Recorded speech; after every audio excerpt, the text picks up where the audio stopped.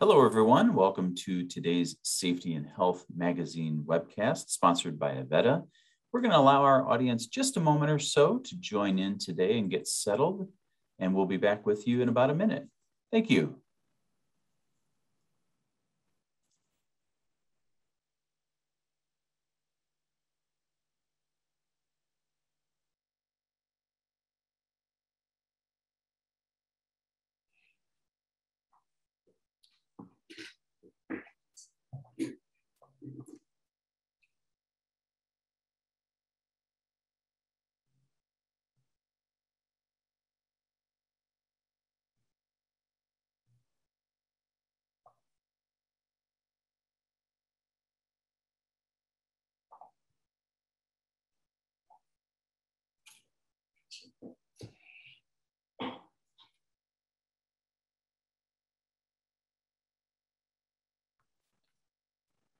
Hello, everyone, and welcome to today's Safety and Health Magazine webcast, A Perfect Pair, Workplace Incident Investigations and an International Standard, sponsored by Avetta. My name is Barry Botino, and I'm an Associate Editor at Safety and Health. I'll be moderating today's event. We'd like to thank you all for joining us for this webinar. Before we get started, I have a few housekeeping items that I'd like to share with all of our attendees today. As a disclaimer, the views of today's speaker and organizations are their own and do not necessarily reflect those of the National Safety Council or Safety and Health Magazine. Any mention of a commercial enterprise, product, or publication does not mean the Council or the magazine endorses those items. After today's presentation, we'll conduct a question and answer session with our speaker. To ask a question, just simply click on the Q&A button at the bottom of your screen, type in your question, and press the send button. You may ask your question at any time at all during our presentation. You do not have to wait for the Q&A to begin. We'll try to answer as many questions as possible today, but we might not get to every question. The good news is that any unanswered questions will be forwarded along to today's speaker. After this presentation, you'll be asked to complete a brief evaluation survey, but I'll tell you more about that a little bit later. This webcast will be archived, so you can access it after today's live event. To view this webcast and all of our past webcasts, please visit us online at safetyandhealthmagazine.com/events, or you'll receive a link in our post-event email. With that, let's introduce our presenter. With us today is Peter Sturm, who serves as the Senior Safety, Health, and Risk Management Executive for Sturm Consulting. Peter assists companies in strategically managing safety and health risks while effectively capitalizing on their human capital assets. He is the co-author of Accident Investigation Techniques, 3rd edition, which is published by the American Society of Safety Professionals. Among his many honors, Peter was chosen as the Canadian Society of Safety Engineering's Safety Professional of the Year in 2015, and its Outstanding Service to CSSE Volunteer of the Year in 2019. Again, we thank you all for tuning into this presentation today. And Peter, whenever you're ready, go ahead and take it away. Great. Thanks very much for the introduction, Barry, and welcome everybody to this session. I really try to make this interactive as we can with online here, but your questions are really important to us. We are going to do a couple of polls as we go along just to gauge where people are with investigations. And again, looking at workplace incident investigations has, for me, been a passion over the number of years that I've been involved with it, coming from a workers' comp system here in Ontario. But, you know, again, I hope that by the time you leave today from this session, you know, you will look at workplace incidents at your workplace and having an investigation program that is aligned with the standard. There has been work done over the last several years on this standard. And it is hope that as we move forward, you'll be able to go from there. So a couple of objectives for today, you know, in looking at what's been going on with incident investigations, you know, how do we understand and integrate investigations into your investigation program, but also looking at the Z or Z 1005, it's just been updated, incident investigation standard that's been created. And so we've looked around the world for other standards and we haven't found any. There are a lot of separate organizations that have set up their investigation programs. We're also going to look at, so how do we apply the investigation standard? I'm going to show you some of the tips and tricks that we went through in moving this forward. And again, looking at how do you enhance your investigation program. And one of the issues also is that how can you be successful and get success with your incident investigation program? Companies that I've audited, I did over 100, there's over 1,000 audits of companies that were poor performers. And one of the areas that we came upon in our audit, the incident investigation piece, there was always a piece of paper with some data or some information on it, but it got only to that point. And they kept getting the repetitive nature of the same incidents happening over and over again. And one area that I think we added to the standard was the fact that we identified the investigator competencies. And the reason for that is a lot of times we kind of pull out of the air as to what we think. We develop a training program for investigators and investigations. But one of the nice things about the standard was that we were able to identify competencies in there. And then I use them myself, even being in the profession for so many years, just to go back and look at that. And I'm going to show you how I looked at that part of the standard. So what we're going to do today is we're going to talk about the standard. To a lot of people, it's one of the best kept secrets around. There was a review done back in 2021. And what were the changes that came in? And there's some pretty dramatic changes that happened. I'm going to let you know what's new with respect to the incident investigation standard and how the update affected the standard. We're going to go into some of those areas and how best for your organization to implement the standard. We're also going to look at, how does it help me as an investigator to be the best in my occupational health and safety practice, but what's in it for me? And a lot of times investigators struggle with it. I teach at a university course level in a certificate program, and it surprises me the number of people that do incident investigations and really have limited knowledge, experience, or skills in that area. And again, why would we expect someone to do an effective investigation if we haven't given them those appropriate skills, knowledges, and the resources to be able to be good at it? And how can that standard help me to improve my existing program? A lot of times, incident investigations are work in progress. But also, let's look at what are some of the next steps to effectively using this standard. There is nothing in there about regional, national, or international issues. It is a standard that applies everywhere, and we'll get into some of those features that are there. Living in this world of COVID, and a lot of us thought, the world is temporarily closed, things got shifted around. But one of the things that happened is investigations didn't stop.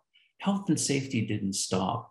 And one of the nice things with this incident investigation standard is that we found that, it became applicable to a lot of the situations that were there. And the simple analysis or analogy that I use is that investigations are done when I have some type of a problem. And how do I address that problem effectively? A lot of workplaces, what they do is they don't effectively address them, and they keep having the same thing coming over and over again. So at this point, just to gauge as to where the audience is, Barry, I'm going to refer it back to you, and if we could do a poll as to gauge as to where people are with respect to incident investigations. Thank you, Peter. And folks, we'll give you about 30 seconds to answer the question here. Choose the answer that's most appropriate for you.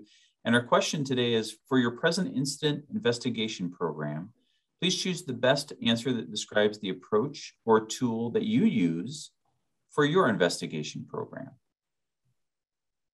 And we'll give you about 30 seconds or so to answer that. Feel free to tap your response and give us your vote.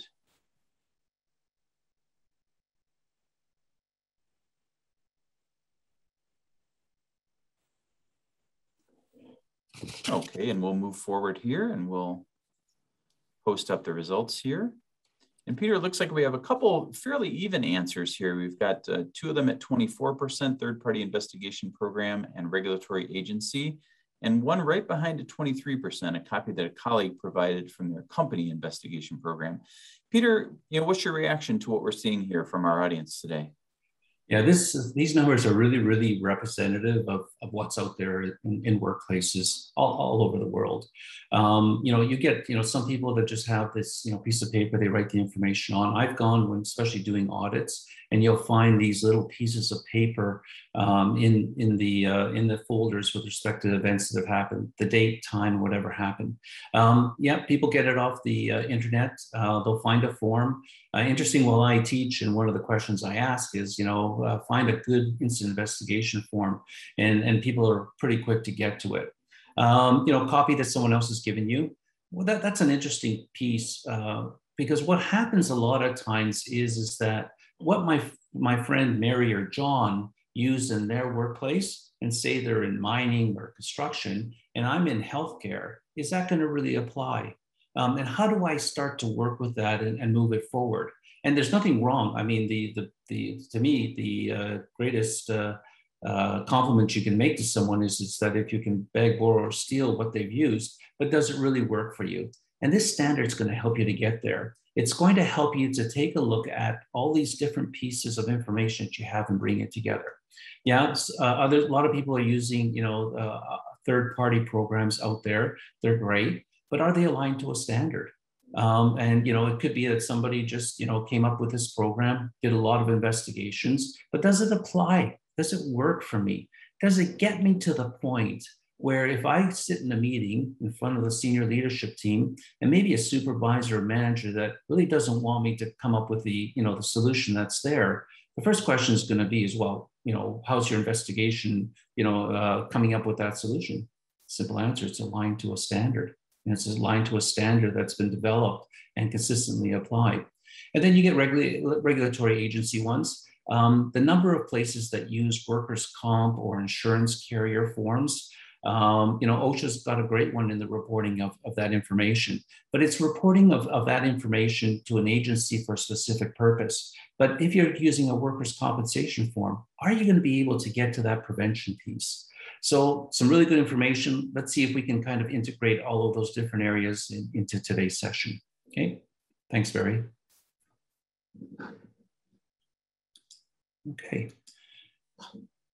So one of the things that I'd like to kind of just take 2 minutes of your time is talk about a story about a young man by the name of Lewis Whalen. This situation was in the Toronto Star. Steve Russell did a phenomenal job on it. This is a young worker, 2 days on the job, working for a contractor, clearing brush for a hydro utility up in Northern Ontario. And this one really strikes for me as to what the importance of incident investigations are. He was a young man in his early 20s, saving money to go to college. 2 days into the job, as they're cleaning brush, they, of course, high voltage lines, the brush came down and struck him with these live wires. No training, subcontractor on a site, happens all the time with this electrical contact. And for me, this was kind of a situation of a learning piece. 2002, I was working at workers' comp at the same time. And this story really resonated for me as to why we need to do effective incident investigations. He became a triple amputee, suffered enormously. His body, because of the number of skin grafts, they had to take skin parts off of his body for the grafting that had to be there. But he was starting to get his life and coming together. He was working hard at it, triple amputee. You can see in the diagram in the picture on the right, he was given a prosthesis, working towards it. And actually what happened is he started to live on his own. His parents lived up in Northern Ontario. He was living in Toronto. He needed the care. He needed the accessibility. But he's really a good story for me from the standpoint of inspired me with respect to incident investigations. If most of you know, in North America in August of 2003, we had the power blackout. He needed air conditioning to survive. Just because of the heat, because his body could not naturally cool. And in August of 2003, he passed away in his home, and a tragic situation that happened. And, looking at it, this was the outcome of the impact on his family. And for me, when we look at the events that happen on an ongoing basis, You know, this story of me, of Lewis, a young man, he would have been probably close to 40 years old at the present time. And we need to do effective investigations. We need to solve those issues that are happening in a workplace. When you're looking at, you know, a young worker working for 2 days at a site with no training, with overhead wires, with brush falling onto him, and the impact that it had on his family. And we all have these stories, but we need to move forward with incident investigations. So this is really, really important for us to move forward. And this story resonates for me, and we all know these Lewis Whalens in this world, and we need to move forward and do these effective investigations.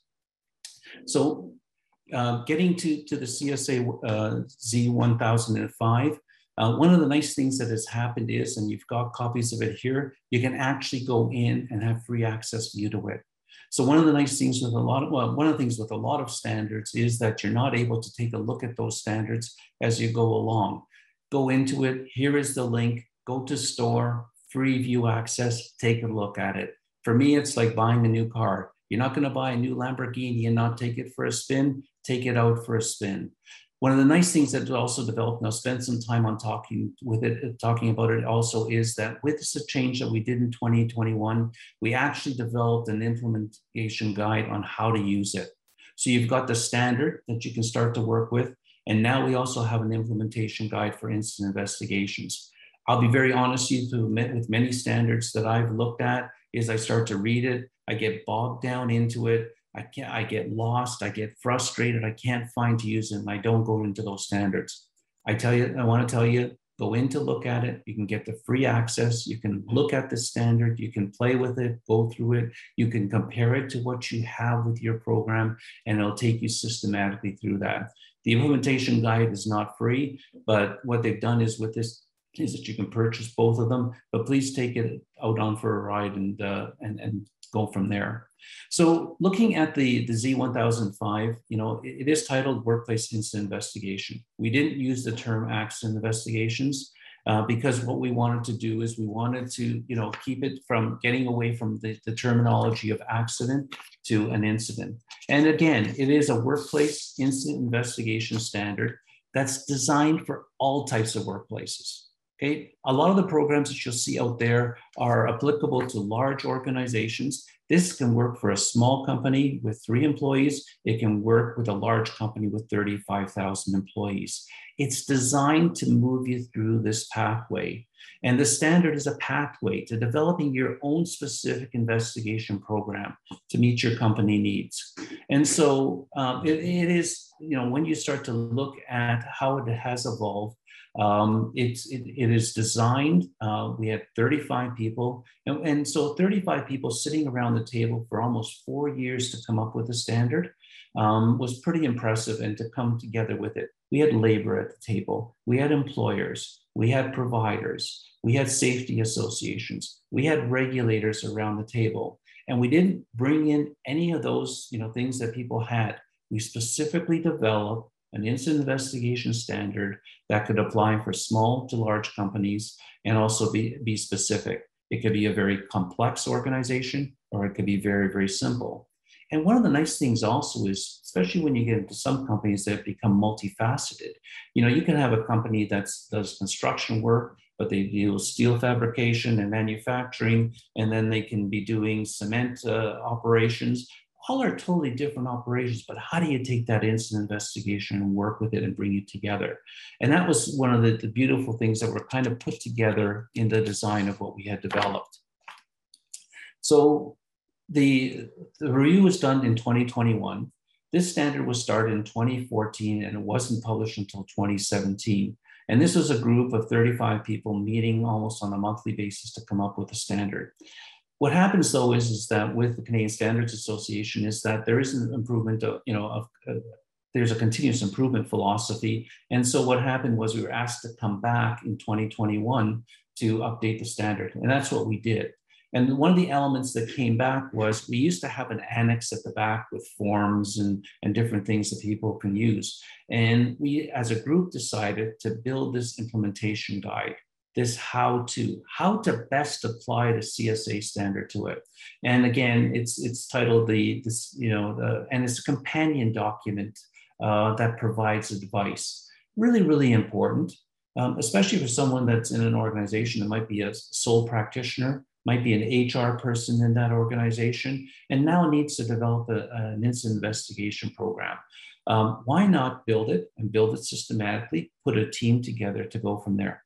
One of the other features that came in, 45001, in Canada, we also have the Z45001 that was developed in 2019.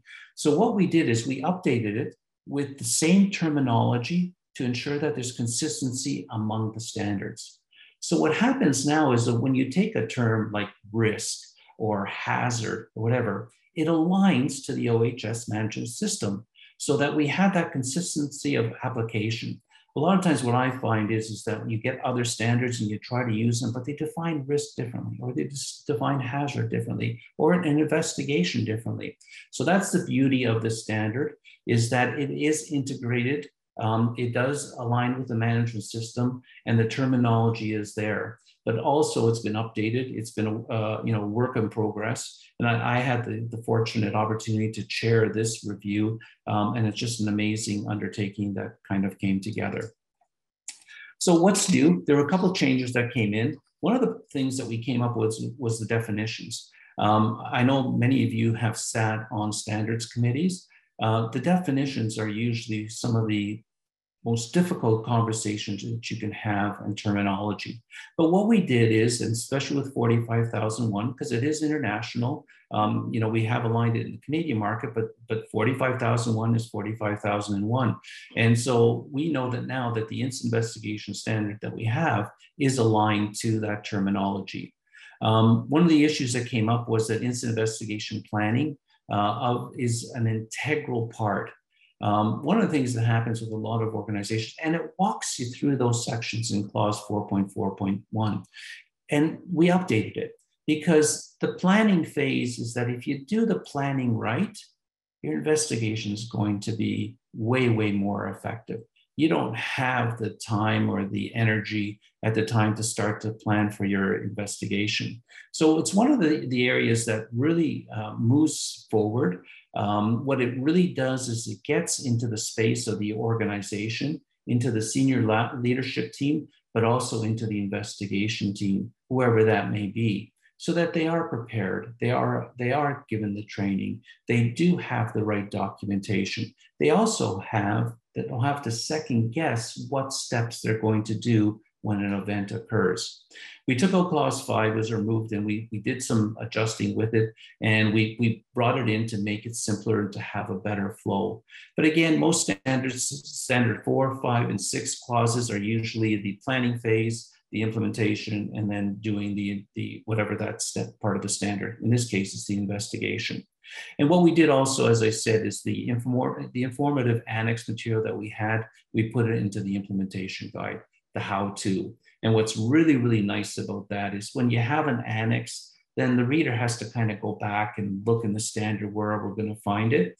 We actually aligned it to every section in the standard. So you can see the section of the standard, and then you can see how can I implement it into my workplace. So we really tried to make it an easy approach and not having somebody bouncing back and forth all over the place, because that happens a lot with annex material. It's, we find that with books, it's down the back, and then you want to try to find it in chapter 2 or whatever, or here, clause number 5. You don't have to keep going back and forth. So that's what we did. We cleaned it up. We did a lot of work on that area. How will that update affect the standard? As I said, it's current. It's very, very user-friendly. What we also did was the free access. Many standards, I know if you look at Z10 and all those standards, you have to kind of buy them before you can use them. I'm not sure if you can get free access, but with this standard here, and I hope more of the standards become that way, you have a chance to take a look at it. View the value, look at what those enhancements are, consider, will it improve, or I have nothing in with respect to my health and safety program. And so, maybe this is my starting place. Also, it's a reasonable cost. And the standard, the way it is built, it is on, this how to build it, how to do it, rather than saying in most standards, you shall do this or you're required to do that. This will help you to improve your program. You can make it specific to your company. It can reflect the needs of your organization. Again, doesn't need to be complex. One of the things that I do, in my investigation courses when I teach it is, is your investigation program flexible or is it rigid?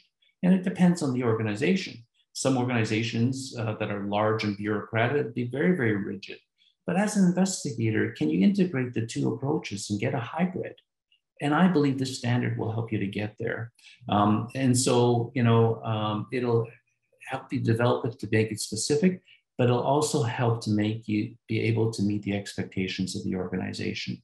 Some organizations are very militaristic and it's 1, 2, 3, 4. You get into others that are kind of free flowing. You go from 1 to 9 to 6 to 3, bouncing back and forth.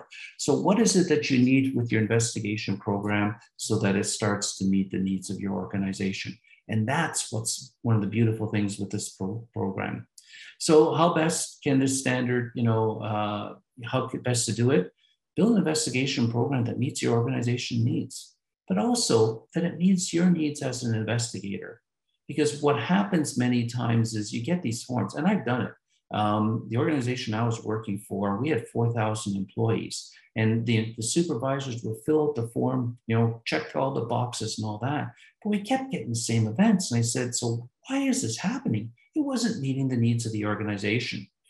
So, and to me, that's just that exercise in futility, because, we had a lot of repetitive strains, injuries, a lot of slips, trips, and falls, and everything was documented beautifully, the date, the time, Mary fell, next time be more careful, those type of things. Didn't get to any recommendations. It didn't get to any solutions, and there wasn't any continuous improvement loop in our investigations. This standard helps you to get there because it takes you systematically through those points. And also it aligns it to a recognized standard. It is, we've looked around the world for other standards that were out there for workplace incident investigations, so weren't there. So again, it does help you to move through those steps. So what can the standard do for me as an investigator to become the best? And as I said, go look at the standard for free. And there are investigator competencies in 6.2.2.2 of the implementation guides, but they're also in the standard. Excellent for any investigator to update your skills, your knowledge, and your experience. So one of the things I like to tell you is I went back to it to look at it, done hundreds of investigations, and I started to look at the competencies of areas that I needed to work on to enhance my skills as a safety professional. And one of them was communication. How do you effectively communicate? And a lot of times the communication, if it happens, could happen at the time of the event, or maybe a couple of days or a couple of weeks later. But what about the communication before? What are the competencies of the investigators that are there? Why are we doing doing incident investigations? Are we there to find fault, which we're not? We're there to collect facts. We're there. So one of the terms that we use that we took out of it, and it was the discussions were phenomenal there. A lot of investigation programs talk about evidence. What evidence do you have to support it? One of the problems that happens is this is not a regulatory investigation. It is an investigation to prevent future outcomes and solve problems in workplaces. So we changed the term, and we spent a lot of time on this. Rather than talking about evidence, we talked about data. A very simple term, but a total change in the focus that we went through. So you will not see in there any words at all with respect to evidence. It is all about data, and data could be a picture. It could be a piece of a policy. Anything could be considered a data. But what it also did for the investigation was that when we talk to workers and supervisors, we start to talk about evidence. All of a sudden, the hair in the back of their necks goes up because, they're trying to find fault. Who's going to get in trouble for this? We talk about data. Was that lift truck that you were using? Did you do a circle check? What's the information on that? What's the data rather than the evidence? Was that person trained? What is the data on it? Were they trained or not? And it takes you away from fault. And it does the same thing for supervisors and managers, and it does the same thing for workers. And so for me, the big piece on communication was an aha moment, because for me, always I thought, okay, you do your investigation, get your recommendations, get management to review it, approve it, and then send out a communication. Well, in this process, in this standard, communication happens throughout. It actually starts even before, it's building a communication plan, that you have a plan, that you have messaging. And there are a lot of good examples out there where, when you look at Deepwater Horizon, you look at Lac-Mégantic, you look at a lot of situations where communication was not done well, either prior to the event or after the event, and getting that information out. And if you don't communicate, the situations will happen where people will start to try to guess as to what's happened. The rumor mill will start to go, or people will start to change all the information they have. So communication is integral to it. Another one for me was the prevention part, the integration of prevention, which is a whole change for it. The original title for this standard was Incident Investigation and Prevention Program. Took it out because we wanted to keep the title short, but for me, prevention was always that part of it. And that takes me back to that Lewis Whalen case. And also, getting from fault finding to fact finding, which was really, really important on data to support those findings. So, how can you, improve your existing program? If your investigations aren't aligned to a standard, here's one to do it. It's not a regulatory or an enforcement standard. If you live in Iowa and there's a certain state regulation that's there with respect to a regulatory and enforcement piece, you're not going to find it in there. It looks at the prevention piece. For me, regulatory standards are usually the minimum, and we want to get beyond that. We want to get to the point of getting to that prevention piece, gathering that data, coming up with some good review and analysis, and getting to the recommendations, but also building that business case to get those changes to happen there. One of the nice things also is, because we have several other standards, there is also the Z1002, which is the Occupational Safety Hazard Identification, Elimination, and Risk and Assessment Control Standard. What's nice is that, again, they're tied together. So you have an event that happens. You say, well, why didn't we know about this? Can you go back to your hazard identification and risk assessment standard and say, did we miss this one? And a lot of times, 95% of the time, we get, what the major risks and hazards are, but sometimes we do miss them. And so what's nice about that is that this is aligned to it. It actually makes reference to your hazard identification and risk assessment and control standard in your workplace, so that you can find out where that happened. The nice thing also is the investigative principles are aligned to prevention. And I believe that, again, what happens is if people understand or appreciate it, and that you're going to get to a prevention outcome, they'll be a lot more open. Yep. So I was just kind of wrapping it up. So, the CSA standard will be in the new text coming out in 2021. What I just wanted to do now, Barry, is if we could go to the poll and see and poll the participants, and then we can get to the Q&A. Absolutely. That sounds good, Peter. We will launch that poll here. And we've got another poll for you folks. We would like to know that after today's session, and now knowing more about the CSA Z1005 investigation standard, what will be your anticipated next steps? And we have 6 different possibilities there for you to choose from. Please go ahead and choose the one that fits you the best. And we look forward. We'll give you about 30 seconds or so to answer that poll question.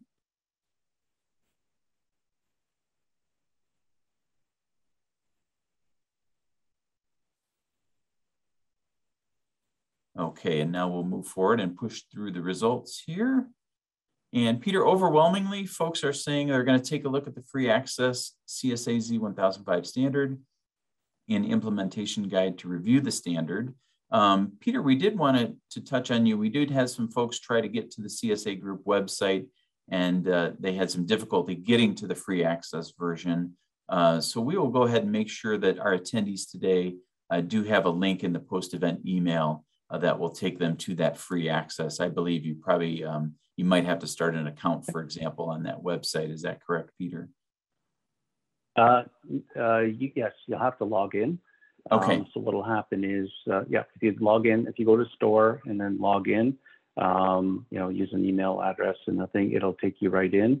and you won't get any spam stuff from them. So it is a reputable organization. And yes, because one of the things that I like to do is track, if people are looking at the standard. That's just one of the things there. Okay. Great. Thank you very much. Peter, wanted to get to a couple questions here for you as we move along here. The first question we had for you is the standard was developed in Canada. So how would it apply, to example, for my work sites that are not in Canada? And again, it doesn't make any reference to any particular jurisdiction or legislation. It is strictly an investigation standard, and building on that, it does refer you to, as you're going through the process.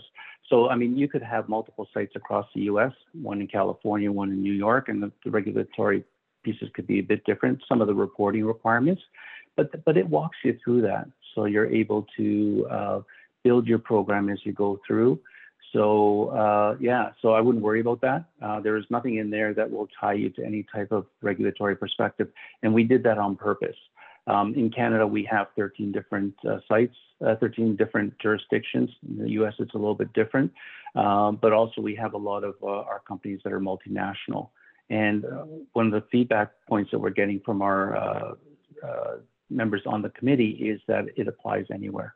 So great question. But you don't need to, there will be no Canadian specific pieces in that legislation that's there. Great, sounds good, Peter. We did have a question that just came in. We're seeing the Accident Investigation Techniques book on the screen currently. And one of our audience members asked, is the book on screen available now, or how can someone learn more about the book? Yeah, so the second edition is out there. The thing is that the third edition is right now with the publisher at ASSP. It is hopefully going to be available by January of 2022. And that version, this third edition, will include the CSA standard in it. The CSA standard references. So we talk about things, there is a section on competencies. So when you look at techniques, one of the things that Jeff Folkley put in there was, what are the competencies of investigator?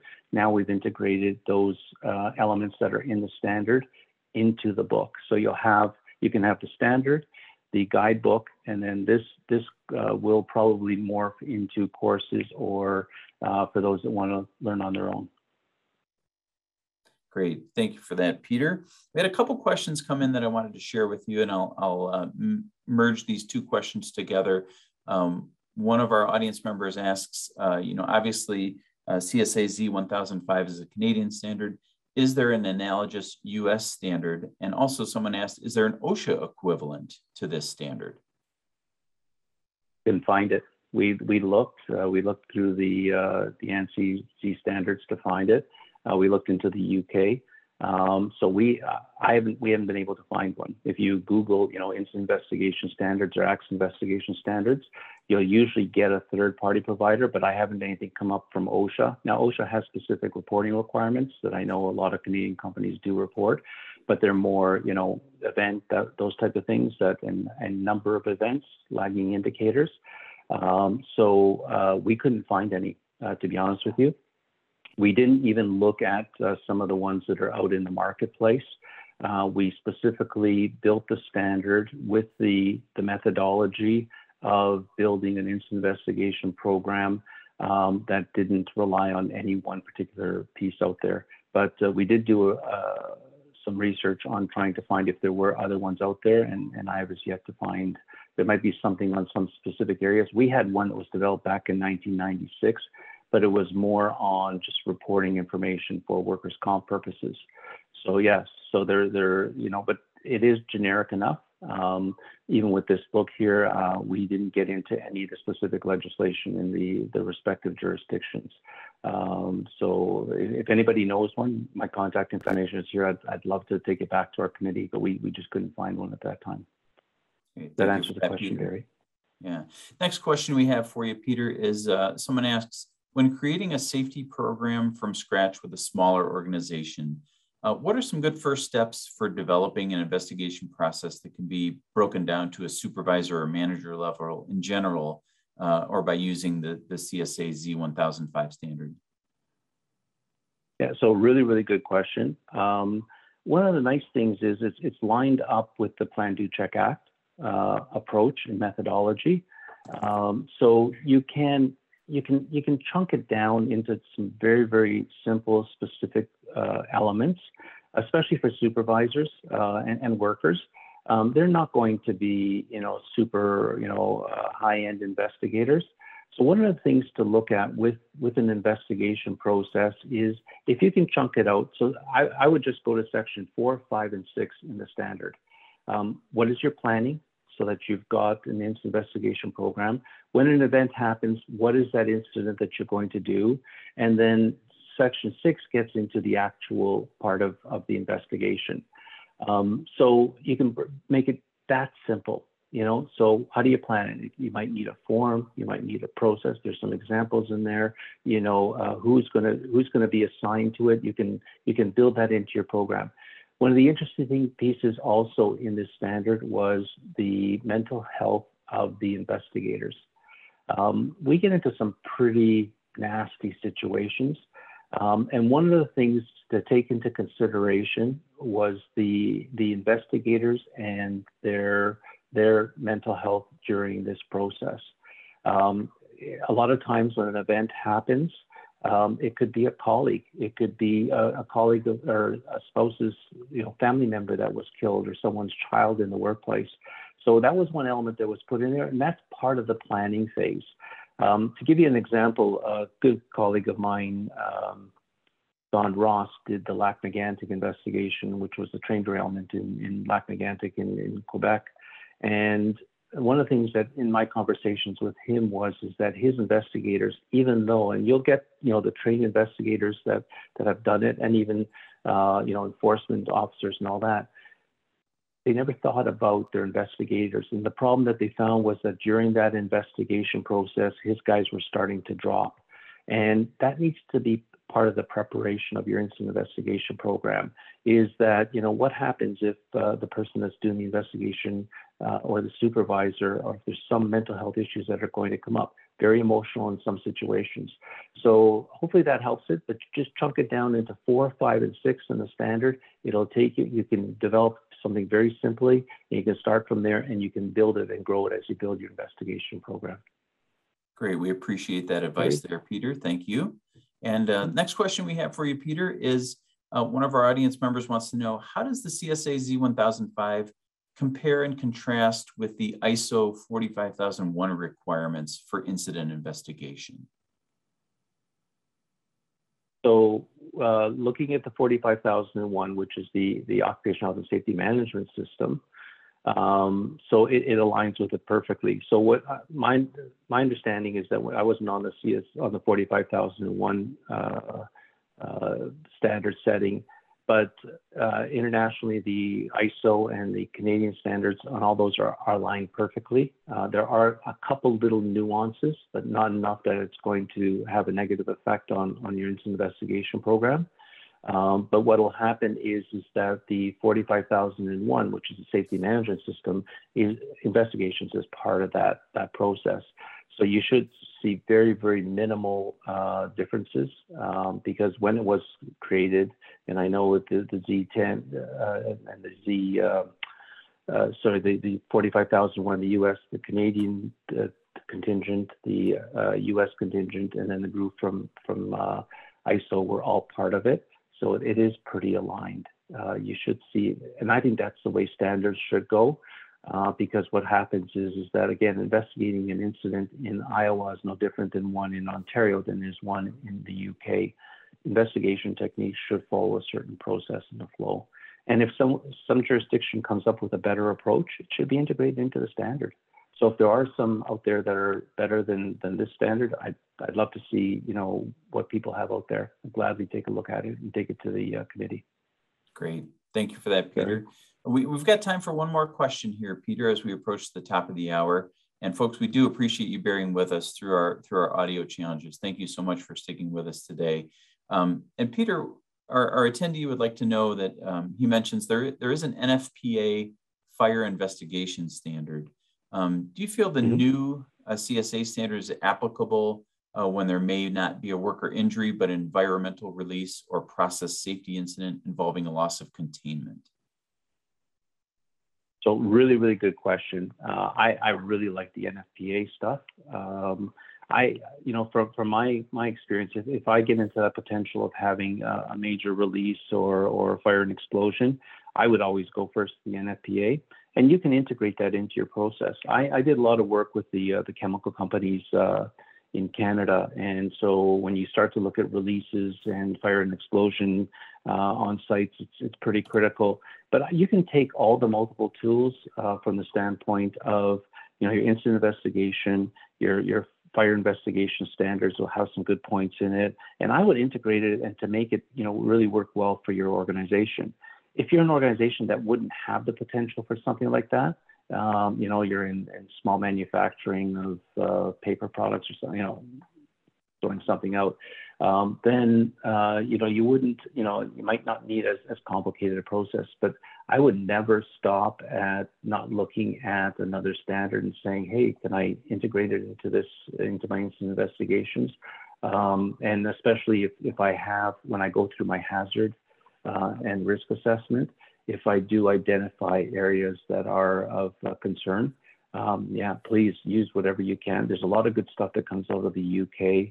There's a lot of stuff in research. One of the nice things I had with going through the incident investigation textbook was had a chance to go through the literature that's out there.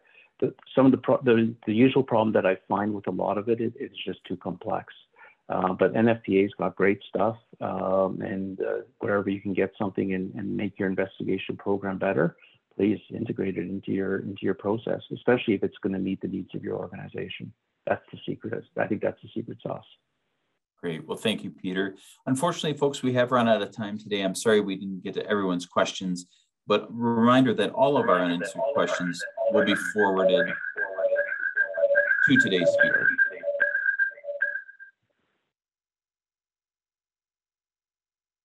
I'd like to thank our terrific presenter today, Peter Sturm, everyone from our sponsor, DaVita, and of course, all of you who joined us today. This ends today's Safety and Health Magazine webcast. Take care, everyone, and have a safe day.